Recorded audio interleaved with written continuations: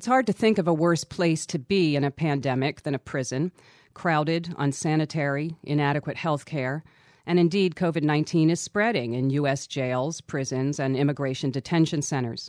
Research by the Marshall Project reports at least 78,000 confirmed cases and 766 deaths among detainees through July 28th, numbers that are certainly low. At one Ohio prison, virtually every inmate tested positive. With the recognition that a prison sentence should not be allowed to become a death sentence, numerous advocates have been calling for, and some states undertaking, decarceral efforts, including releasing those who are medically vulnerable and reducing low-level arrests. The treatment of incarcerated people in the face of a pandemic only highlights the ongoing problems with the prison system, including its racial bias. It also provides an opening to talk about decarceration more broadly, even when there isn't a life-threatening virus afoot, and what needs to happen to allow it to work for individuals and communities. Those questions, asked deeply enough, might change the conversation about why so many people are going to prison in the first place. Joining us now to talk about COVID and decarceration is Nicole Porter. She's Director of Advocacy at the Sentencing Project. She joins us now by phone from Houston. Welcome to Counterspin, Nicole Porter. Thank you for having me. Well, as I said, some states are taking action, decarceral steps in the face of COVID-19. What has that looked like, and is it sufficient, do you think? No, it's not sufficient. Some states have taken action, and some states are doing more than other states, but in reality, no state is doing what they should be doing. So most recently, New Jersey lawmakers adopted legislation that has the potentiality to release up to 3,000 incarcerated prisoners in New Jersey. Those would be people within 10 months of release who have certain sentences. In other states, governors have taken action to release people who were expected to be released anyway during 2020. That includes gubernatorial actions in California, Illinois, and New York. Much of that has moved up release dates for people who are within a few months of their already planned release. And while it is a good step to move those people out of prison sooner so that social distancing could be followed within prisons, it's still not enough. What the United States has done, even collectively, pales in comparison to what other countries have done, even more autocratic countries like Iran and Turkey that have also released people who should never have been in prison to begin with, but their releases number tens of thousands of individuals. Wow. I think also of all those people who are in jail before they've even had a trial. There have also been significant reductions in the jail population as well, and much of the decarceration impact has happened at the jail level by changing practices that could be adopted even when we're not going through a global pandemic. So in order to reduce jail populations, practitioners in many counties around the country decided not to admit residents for certain infractions.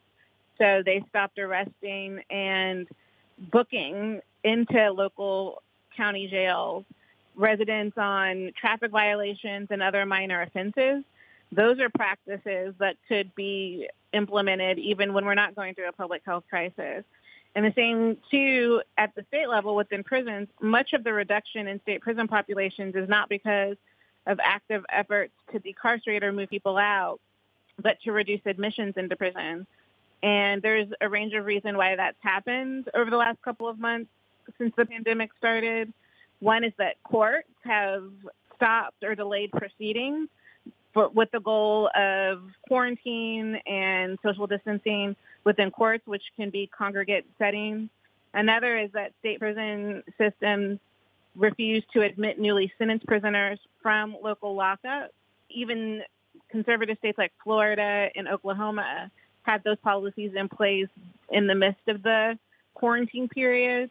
But that also influenced factors at the local level because newly sentenced prisoners were still confined, and those changes required local officials, from sheriffs to district attorneys, to make changes around their local jail populations. So there's a range of different reasons why prison and jail populations have decreased during the pandemic, but it's still not enough. It's still nowhere near what needs to be happening. Well, what about at the federal level? Have incarcerated people been considered at all in these big pieces of COVID legislation that we've seen coming down?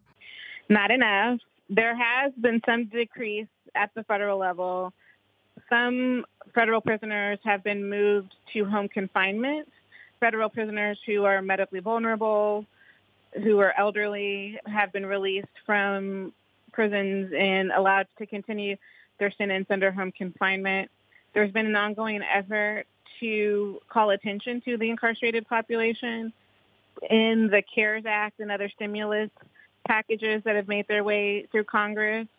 But there's been very little attention to that, despite a great deal of advocacy and attempt to call attention to our incarcerated residents. One outcome that's been helpful in the midst of the pandemic is the easing of telephone and email fees that prisoners are generally required to pay in order to stay in contact with their family and loved ones. So during the pandemic, those fees have been waived. So that's good, but it's still not enough, because there are people currently incarcerated who are at risk of contracting COVID. And if they do get the coronavirus, they could potentially have a fatal outcome from it. So this country needs to be doing a lot more to reduce the number of people in confinement so that social distancing can be practiced for those left behind and others can be moved to the community where they can better practice social distancing in the free world.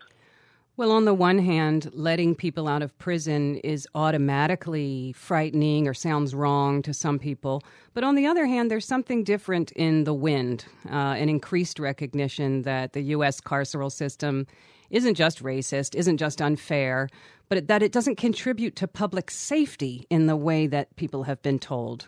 So abolish ICE and defund police aren't jokes anymore. People are open to new visions. So I would like to ask you to talk just a little bit, if you would, about what it would take, what needs to be built to make decarceration work. It's not just letting people out and nothing more. Well, it should be about letting people out because the system is way too extreme. There's a man down in Louisiana whose life prison term was upheld for stealing hedge clippers because he had 4 prior convictions and he was convicted under that state's habitual offender law. That man should not be in prison today. And letting him and other people convicted under that state's habitual offender law for minor property offenses should happen today without any requirement that those people have to go through additional hoops to prove that they aren't a threat to public safety. They shouldn't have been in prison for as long as they have been. There's another man in Mississippi whose prison term was upheld earlier this year before the pandemic even hit because he had a cell phone while he was booked into jail, which means that the police officers who booked him into jail failed at doing their job because they did not properly search him. And that man was sentenced to 12 years in the state lockup, and that prison term was also upheld by the state Supreme Court. That man should not be in prison, and all prisoners in Mississippi with minor property offenses whose prison terms were too extreme should be released without question and without any additional hurdles that they have to go through because those are racist laws that are extreme and unduly burden and disappear Black residents from community life and from their families because of who lawmakers imagine to be convicted of those laws and the fact that they don't care about those individuals' lives, their futures, or their present. That said, in order to lean into the conservative gaze that has to be explored for credible reforms to be adopted at the state and at the federal level, there are a range of considerations that advocates and lawmakers can be working on. One is that the sentencing in the United States is way too extreme and has racist roots, and there should be an intentional effort to revisit them and recalibrate them. There's a practice we encourage at a sentencing project called racial impact statements, which look at the racial disparity of sentencing laws and their impact on prison systems. Lawmakers could adopt those policies within states. In states where they are already the law, states like New Jersey and Oregon, lawmakers could expand what racial impact statements consider and could go through a deliberate process where they look at how the current sentencing practices result in racial disparate outcomes in state prison populations and intentionally go back to repair the harm. One would be recalibrating property offenses that can disappear people away for the rest of their life, like in Louisiana, or for more than a decade, like in Mississippi. And there are many states, if not all states, have similar extreme outcomes for property offenses ranging from robbery to burglary.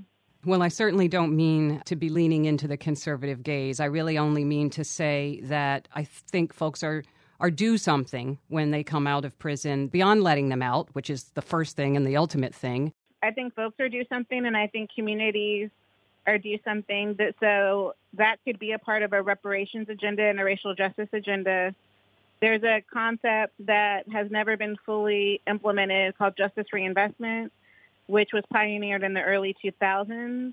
And the theory is that every year, millions of dollars are extracted from high incarceration communities by disappearing residents, and with them, resources, their potential labor and contribution to their communities, as well as public monies that are spent on their incarceration rather than on investments in those high incarceration communities by quality housing, enough funding, equitable funding of public education, and the funding of other public supports and social services to communities that have been divested from over the last 30 to 40 years following civil rights when, many white folks decided they didn't want to live next to Black people. So there's a lot that people are owed, and there's a lot that communities are owed. And by decarceration and reprioritizing and shifting resources back into those communities through an intentional effort, through reparatory justice, and through some redress of the significant harm that entire communities have undergone during the era of mass incarceration, would be one step to address what people are owed. We've been speaking with Nicole Porter, Director of Advocacy at the Sentencing Project. They're online at sentencingproject.org. Nicole Porter, thank you very much for joining us this week on Counterspin. You're welcome.